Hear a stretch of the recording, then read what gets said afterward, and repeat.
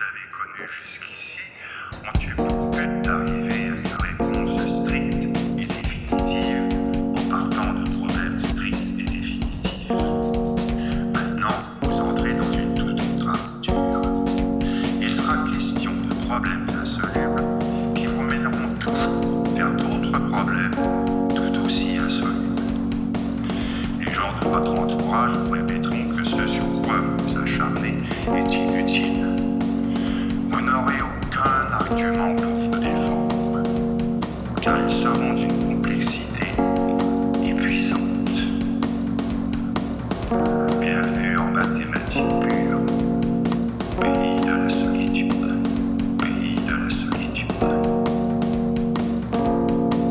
pays de la solitude,